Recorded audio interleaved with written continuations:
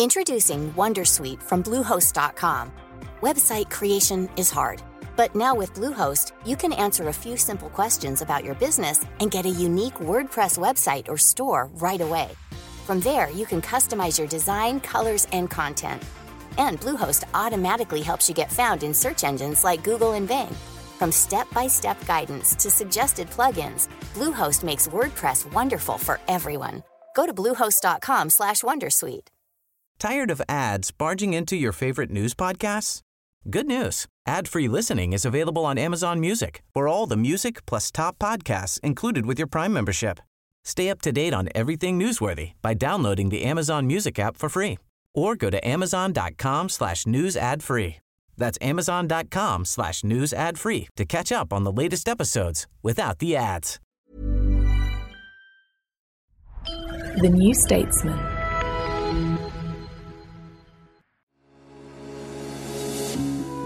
You're listening to audio long reads from The New Statesman, the best of our reported features and essays read aloud. In this episode, What's Behind the Decline in Male Fertility? Written and read by me, Sophie McBain. It was first published in the 25th of May issue of The New Statesman magazine and online. The link to read the article is in the show notes.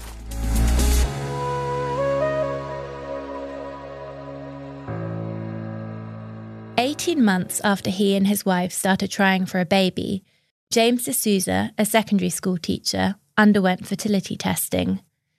Sperm analysis revealed that his count was fine, as was his motility. His sperm moved well, but there remained a problem. His morphology was 0. None of his sperm were formed properly. D'Souza was in his mid-30s, fit and healthy, a teetotal non-smoker. Alongside the shock, and eventually the grief, the news prompted deeper questions about his identity. Guys who are dealing with infertility are confronting their masculinity in a way that no other man does, he recently told me.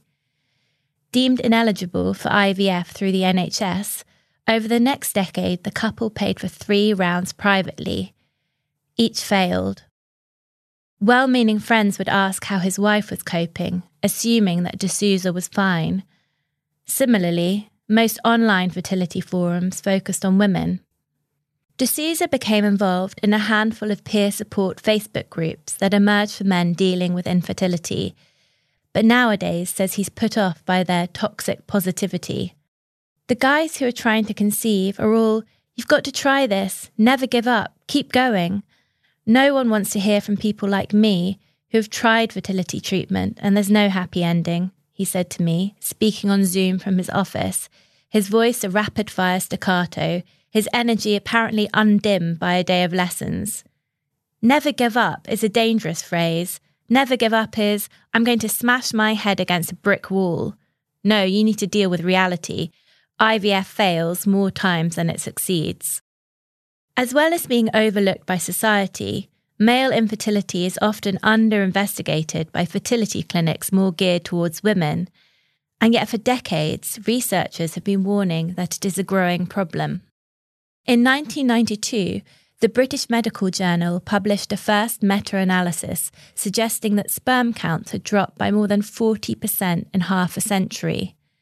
The most recent, largest and most global analysis of existing studies to date, published in Human Reproduction in 2022, found that the average sperm count has fallen by 62% since the early 70s, and average sperm concentration, the number of sperm per milliliter of semen, has more than halved to 49 million per milliliter. The year-on-year decline in sperm quality seems to have accelerated since 2000. Scientists believe that once sperm concentration falls below 40 million per milliliter, male fertility is impacted. One of the study's authors, the New York-based reproductive epidemiologist Shanna Swan, has warned that falling sperm counts are threatening human survival. What if we are facing a scenario akin to P.D. James's speculative novel, Children of Men, in which sperm counts dwindle towards 0? In her 2021 book, Countdown, Swan describes this decline as a canary in the coal mine. It is Mother Nature's way of acting as a whistleblower, drawing attention to the insidious damage human beings have wrought on the built and natural worlds. She has compared the public response to her findings to the way people greeted evidence of global warming 40 years ago. Despite the media coverage, the implications are either denied or ignored. Swan became interested in the role that environmental toxins might play in reproductive health in the 1980s, when she investigated a cluster of miscarriages in California that were eventually linked to toxic waste from a semiconductor plant that had leaked into the water supply. There are all kinds of mechanisms by which men's sperm count can be reduced, from modern lifestyles, smoking, stress, poor diet, tight underwear, to changes during male fetal development. One study found that when a woman experiences a significant life stress during pregnancy, such as bereavement or job loss, her son is at greater risk of having low-quality sperm. But Swan pays special attention to the role played by a class of man-made chemicals known as endocrine disruptors that are ubiquitous in modern life. They were introduced with minimal regulation and safety testing and are now found in plastics as well as in cosmetics, our food supply, virtually everywhere. Scientists have found that even in remote Greenland, the fat tissue of some polar bears contains PCB, an endocrine-disrupting chemical banned in the UK 2 decades ago. These bears have reduced testosterone levels, as well as smaller penises and testes. Unsurprisingly, the research remains contested. We love a drama as human beings. We love an existential threat, Alan Pacey, a professor of andrology at the University of Sheffield, told me. Extraordinary claims need extraordinary evidence. Sperm counts declining is an extraordinary claim, but the evidence is not extraordinary. The evidence is pretty ropey. One problem is that counting sperm is hard, much harder than you might think. Ejaculation happens in 3 bursts. First come the sperm, then secretions from the prostate, and then secretions from the seminal vesicles. To ensure an accurate count, these viscous secretions must be mixed very thoroughly so that the concentration is uniform. They must then be diluted precisely, and the sperm immobilized so that scientists are not required to keep count of millions of tadpoles wriggling in all directions under a microscope. At every stage, there's scope for error. Even now that computers can aid sperm counts, labs are not always accurate. Pacey chairs the UK National External Quality Assurance Scheme for Andrology, which means that 4 times a year he sends out the same sperm sample to be analysed by different labs. These frequently come back with different counts. What he's noticed is that when people miscount sperm, they tend to overestimate, which might suggest that the apparent decline in sperm count is the result of better counting methods. The second problem is that the link between sperm counts and fertility is complex. A man's sperm count varies a great deal throughout his lifetime for predictable reasons, such as abstinence, and unknown ones. Pacey says he is frequently approached at fertility events by patients holding readouts of their sperm count and wondering why it has, say, dropped by 4 million between April and July, and has to tell them that such fluctuations are normal. He feels scientists have become so fixated on the hypothesis that sperm counts are in historic decline that they are missing opportunities to address more pressing questions. We still don't know, for example, exactly how common male infertility is, or what the average sperm count is in different countries. We also have much to learn about the apparent links between poor fertility and male general health. One large-scale study of men who were attending fertility clinics found that having poor quality sperm more than doubled a man's chance of dying. Poor quality sperm is linked to a heightened risk of heart disease, diabetes, and other life-threatening conditions, but researchers don't fully understand why. Pacey might be sceptical of the data, but he believes that research into male infertility is dangerously underfunded and that something serious is going on.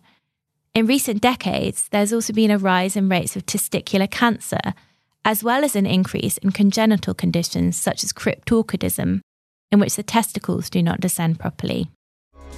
The article continues after the break. For the text version of this and all our long reads, you can subscribe to The New Statesman for just £1 a week for 12 weeks using our special podcast offer. Just visit www.newstatesman.com/podcast offer.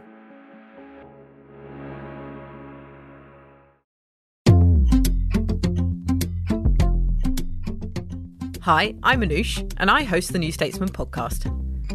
Twice a week, we get under the skin of Westminster to help understand what's going on and what's going to happen next.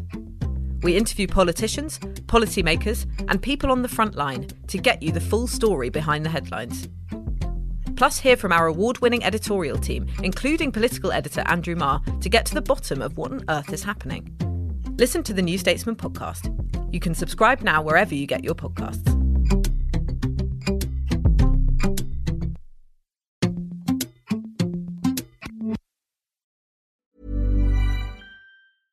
Introducing Wondersuite from Bluehost.com. Website creation is hard, but now with Bluehost, you can answer a few simple questions about your business and get a unique WordPress website or store right away. From there, you can customize your design, colors, and content. And Bluehost automatically helps you get found in search engines like Google and Bing. From step-by-step guidance to suggested plugins, Bluehost makes WordPress wonderful for everyone. Go to bluehost.com/wondersuite. Tired of ads barging into your favorite news podcasts? Good news. Ad-free listening is available on Amazon Music for all the music plus top podcasts included with your Prime membership. Stay up to date on everything newsworthy by downloading the Amazon Music app for free. Or go to amazon.com/news ad free. That's amazon.com/news ad free to catch up on the latest episodes without the ads. Since 2013, Bombas has donated over 100 million socks, underwear, and T-shirts to those facing homelessness. If we counted those on air, this ad would last over 1,157 days. But if we counted the time it takes to make a donation possible, it would take just a few clicks. Because every time you make a purchase, Bombas donates an item to someone who needs it. Go to bombas.com/ACAST and use code ACAST for 20% off your first purchase. That's bombas.com/ACAST, code ACAST.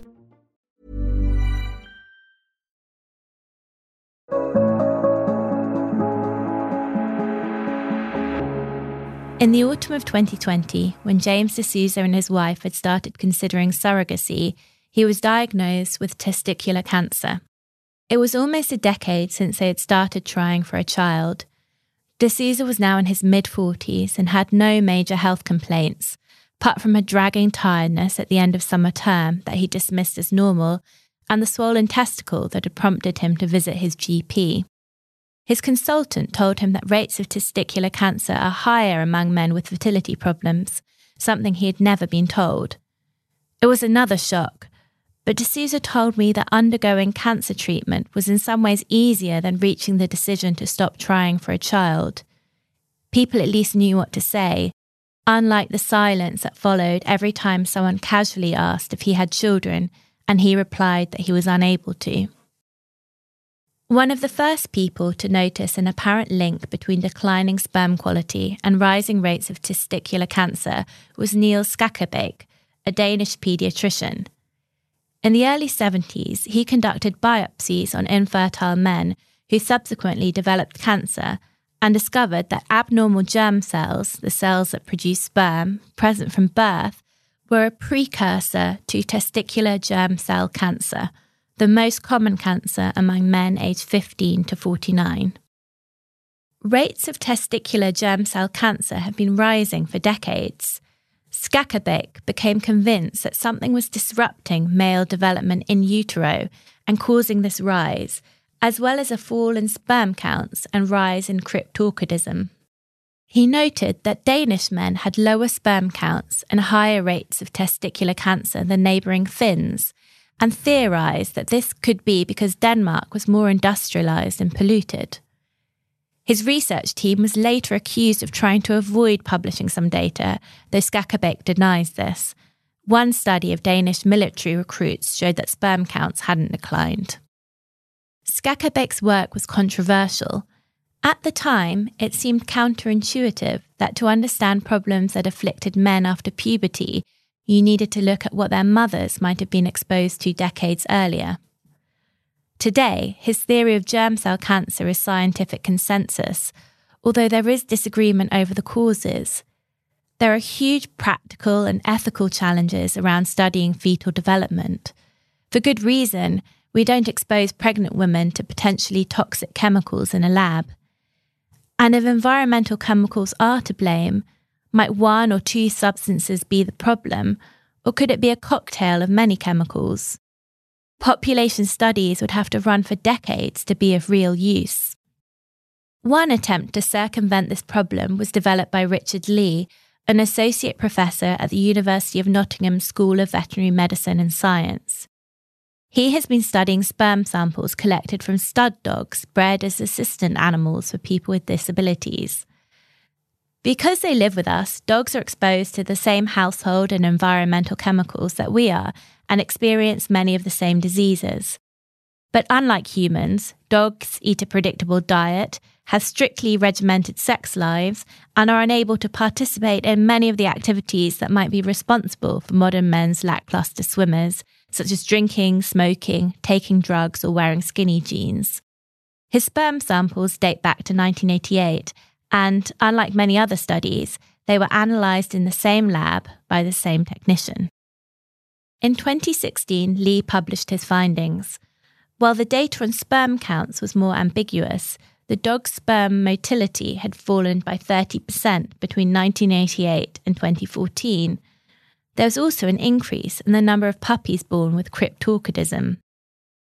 Lee conducted biopsies of dog testes donated by local vets and dog food and found both contained at least two types of endocrine-disrupting environmental chemicals, PCB and DEHP, a phthalate used in plastics and banned in the UK in 2015. When he added these chemicals directly to samples of dog semen, he found that sperm motility and viability was reduced. Lee is convinced that environmental chemicals, such as these, are a major culprit. It's a big, big worry, he said. We're putting ever more man-made chemicals into the environment, and not only that, a lot of man-made chemicals that went into the environment in the 80s when the dog study began and further back are very long-lived.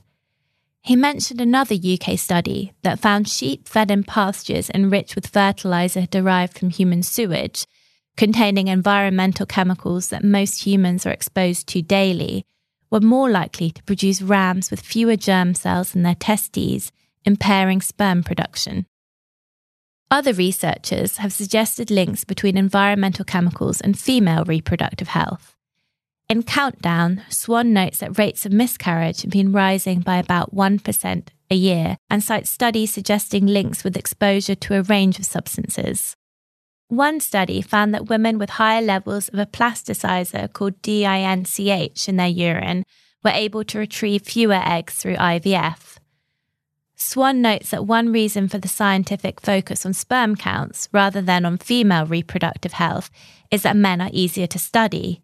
The relevant organs are external, and it's much easier to analyse a sperm sample than an ovarian reserve.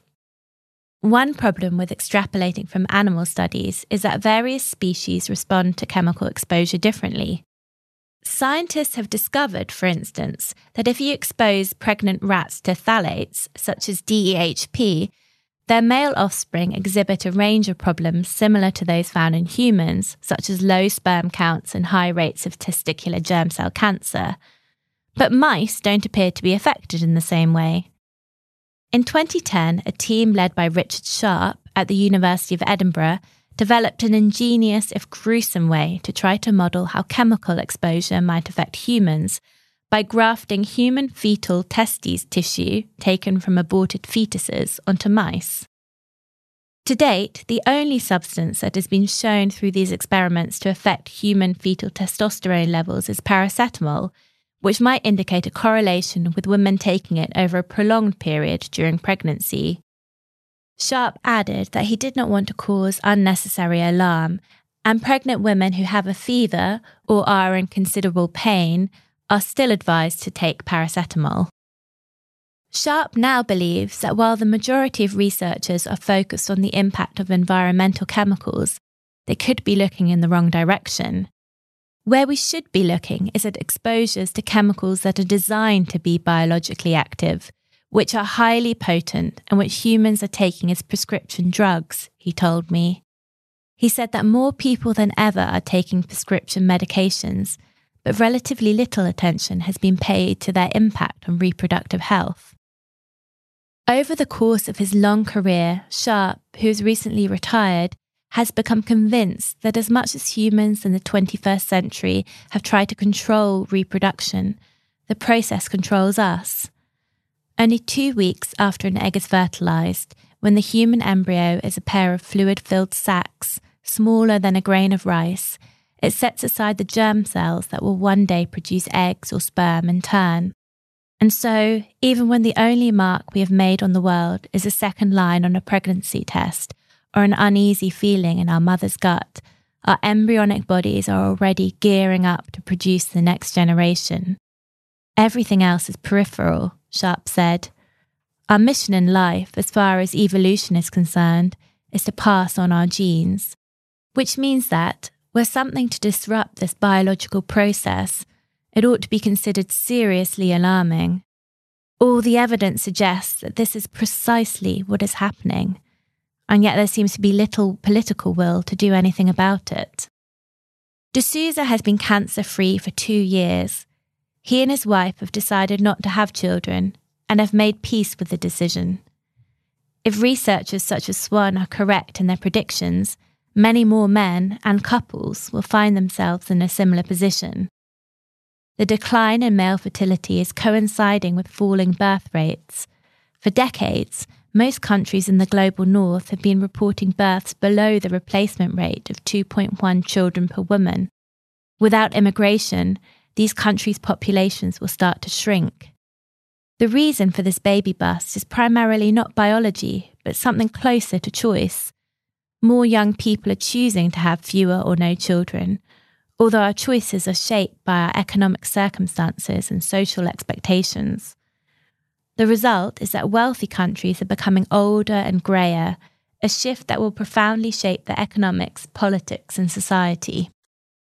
Our expectations for adulthood are changing, and those who choose to remain child-free are discovering ways to forge different kinds of families and to find meaning and purpose beyond parenthood. Our ideas of masculinity and femininity are slowly expanding now that they are less closely tied to fatherhood and motherhood. None of this lessens the grief of those who yearn for children. Research by Robin Hadley, a psychologist at Manchester Metropolitan University, found that involuntarily childless men experience the same level of yearning as women, a broodiness that is not socially recognised. Having been unable to have children himself, Hadley told me he had experienced an enduring sense of outsiderdom. Society, he felt, still does not know how to place childless men. For his part, D'Souza is trying to turn his experiences into a positive by coaching other men experiencing childlessness. For a long time, his primary goal was to become a father, but he's learned that there is freedom in discovering that there are many different ways to be a good man.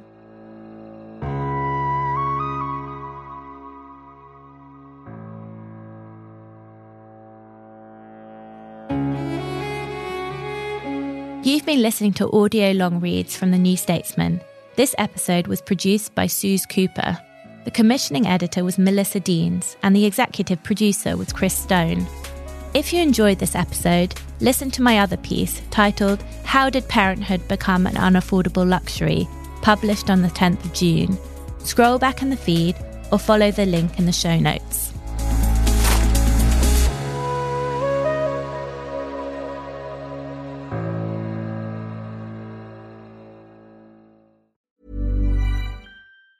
Tired of ads barging into your favorite news podcasts? Good news. Ad-free listening is available on Amazon Music for all the music plus top podcasts included with your Prime membership. Stay up to date on everything newsworthy by downloading the Amazon Music app for free or go to amazon.com/news ad free. That's amazon.com/news ad free to catch up on the latest episodes without the ads.